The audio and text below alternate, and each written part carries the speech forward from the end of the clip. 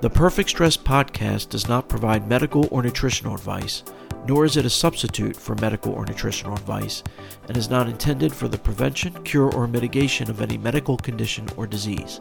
This podcast provides information only. Please consult a physician or nutritionist for advice. Hello and welcome to another episode of the Perfect Stress podcast, where we walk that fine line between being productive and overdoing it and triggering stress-related symptoms. I'm Adam Darrow, your host and founder of MyStressAlarm.com. Just a quick announcement: if anyone is interested in helping to test the MyStressAlarm mobile app, please email me at adam@perfectstresscoaching.com. Both iOS and Android users welcome, and it would be a great help to me personally, so thank you very much in advance.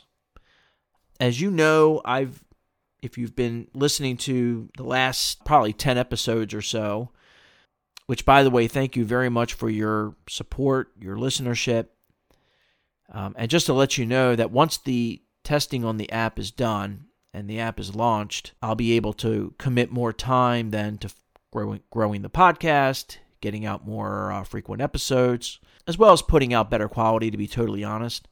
So I'm looking forward to that. But truthfully, I had to focus this year on the mobile app because I can talk till I'm blue in the face about chronic stress monitoring, but if you don't have the tool, it doesn't do much good. And yes, the website is up and running, and it's the same back-end system, meaning if you started using it and then switched over to the app once it's available, all of your previous data will still be there. However, I understand it's not quite as easy and not quite as good of a user experience that you might get using a native app that you download from the App Store, which you trust. So that's why it was a priority to get the mobile app done. But anyway, as I was saying, if you've been listening to the last at least 10 episodes or so, then you know I injured myself, and I keep bringing this up. I figure if I have to go through the pain, I might as well learn as much as I can, right, from the experience. And I think this is what having a positive attitude is, and that reduces my stress level, which is very important as someone who has a chronic condition that's triggered by stress, namely ulcerative colitis. Because the ulcerative colitis doesn't go away just because I'm now dealing with this other issue.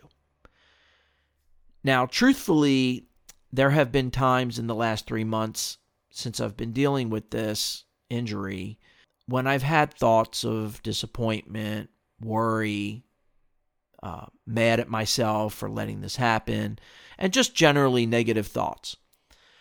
But then I catch myself and I say, this is not going to help me. It's just not. It'll only make it worse. So you know what I did? One of the things I did was I created a pretty nifty daily log in Microsoft Excel. I always say Excel is my canvas. But I can track my pain level. I track morning, afternoon, and evening. And I even have a little graph. And it just helps me feel like I'm doing something for it, aside from the daily exercises and the self-massage and everything that the physical therapist is instructing me to do on off days when I don't go in for therapy. But journaling in general is therapeutic. And it's one of the ways that the My Stress Alarm app is helpful, although that's not the main reason you're signing up for that. You want that threshold number. But anyway, I just wanted to mention that. But I've been continuing to learn from this injury. I mentioned in previous episodes about how it's allowing me to focus more on meditation, and also how my body gives me a certain allowance to put pressure on and utilize my left side, which is quite the same idea as chronic stress monitoring, whereby our bodies give us a certain amount of energy that we're allowed to draw from each day, so to speak. And to some extent, we might even have some overdraft protection as well. But obviously, you can't abuse that. But I'm also learning about being in equilibrium, which I'll explain. So one thing that I've noticed, because my injury is on my left side, is that my right side eventually started feeling sore and having pain, although not nearly as much as the left side, and it goes away pretty quickly too. But I was purposely going one step at a time up and down stairs, okay, putting all the work on my right side. But I was also unknowingly leaning on my right side when I'm standing still, cooking in the kitchen, shaving. And only after having the pain on my right side did I start to notice that, which I think, I've been overcompensating and favoring my right side too much. And so I started walking the stairs normally now because the last thing I need is problems on my right side, But what this taught me was that when there's an injury of some kind, you're out of equilibrium. You're out of balance. And you were not built to be out of balance. And so that can affect everything. There could be a ripple effect, not just the immediate pain point. And this is really the basis of the sustainability matrix planning that I've talked about in multiple episodes, including, in case you would like to go back and listen to that, whether you've already listened to it or not, but that would be episodes 9 and 10, and then 45, 46, and 48.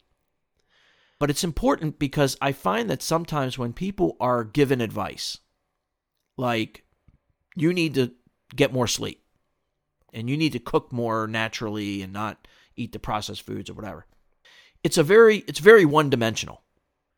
Now, there may be some truth to that advice, but it's not very helpful if it's not given in the context of the other areas of your life.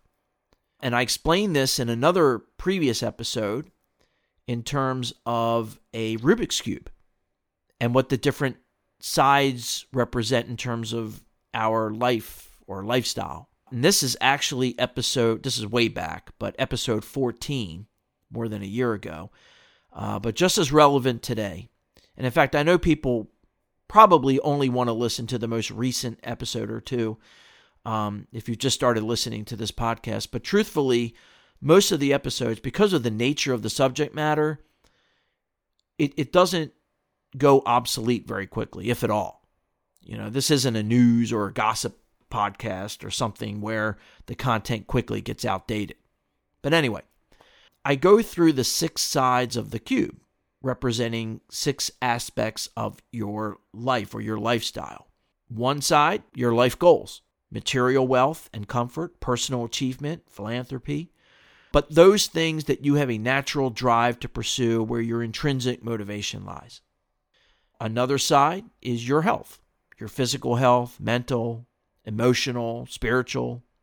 Another side, your daily routine during the work week or the school week. And then another side is your daily routine on your quote-unquote off days when you're not working or you're not in school. Another side is those non-daily but routine tasks and responsibilities and obligations, just not daily ones.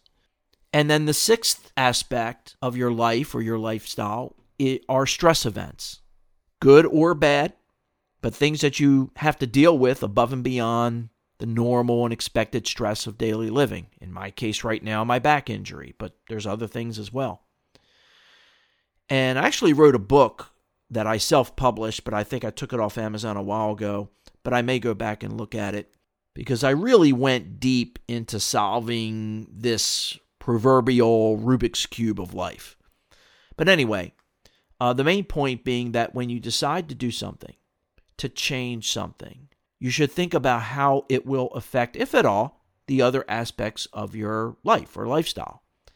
And same can be said when you have an injury, physical or mental. And by injury, I also mean when you overdo it and start to flare up, whatever stress-related symptoms you experience, however your body talks to you. Now, some people will say, no, Adam, you're overthinking things and just making excuses. If you want to work out more, exercise, or whatever, then just do it. You don't have to think about all the different things, whatever. That's just a way of making excuses. But I do think it's important to note that any change you make to your lifestyle, to your routine, will result in a trade-off of some kind. And a good analogy or metaphor would be the law of conservation of energy, which states that energy cannot be created or destroyed. It can only change form. I think the same thing could be said for time management. There's always 24 hours a day. You can't shorten or lengthen that. You can only change how you spend that time. Now, sometimes I'll concede that you don't always have to think through everything, because whatever you gave up doing was probably less important anyway, and so everything just kind of falls into place. That does happen. But more times than not, at least with me, but I'm sure with many others as well, if we don't consciously plan for what we're going to give up time-wise, 9 times out of 10, it's going to be our sleep that takes the hit. Okay, either waking up earlier or going to bed later or both, which we probably can't afford to do. So this is, again, where the sustainability planning comes in, specifically the task inventory and trade-off plan that I discussed in those previous episodes. Again, 9 and 10, 45, 46, and 48. And this goes for physical and mental injuries, overworking, including helping others. Remember that one category in the sustainability matrix is overextending yourself, stretching yourself too thin, putting everyone else's needs before your own, trying to be all things to all people. And I want to make it clear that when people are in a time of need, we should be there to help them, because we're going to be in a time of need at some point, probably when we least expect it. And we want people to help us in our time of need. But it gets complicated because, again, this idea of equilibrium, there's a ripple effect. There's an imbalance now. And at what point do they then cross over, into their own thresholds and begin having issues? And so the last point I want to make is that life is messy. It's complicated. And when there's an injury of some kind, whether you're literally hurt physically or mental trauma, or just overextending yourself either to help others or just in pursuit of your own goals, the road to recovery could be rocky, and it has its ups and downs.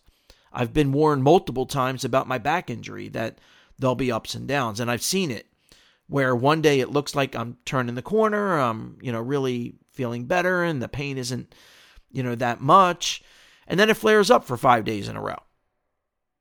And there could be 10 reasons why that happened. So anyway, that's my 2 cents for this week. I really value your feedback, so please don't be shy. You can post a comment on the Perfect Stress Facebook page, or always feel free to email me directly, adam@perfectstresscoaching.com. Well, again, that's it for this week. Please stay safe. Wishing you good health and success. And as always, thank you very much for listening. If you have an autoimmune disorder, heartburn, tension headaches, irritable bowel syndrome, high blood pressure, depression, or something else you think is stress-related, please try MyStressAlarm.com today. It's free for a limited time, there's no wearables or sensors needed, and it takes just 1 minute a day if you're slow. That's MyStressAlarm.com. Anyway, thank you very much for tuning in, and if you'd like to get new episodes automatically, just click subscribe. Also, I'd be much obliged if you left a review or comment. Well, until next time, wishing you good health and success, and remember, stress less to be your best.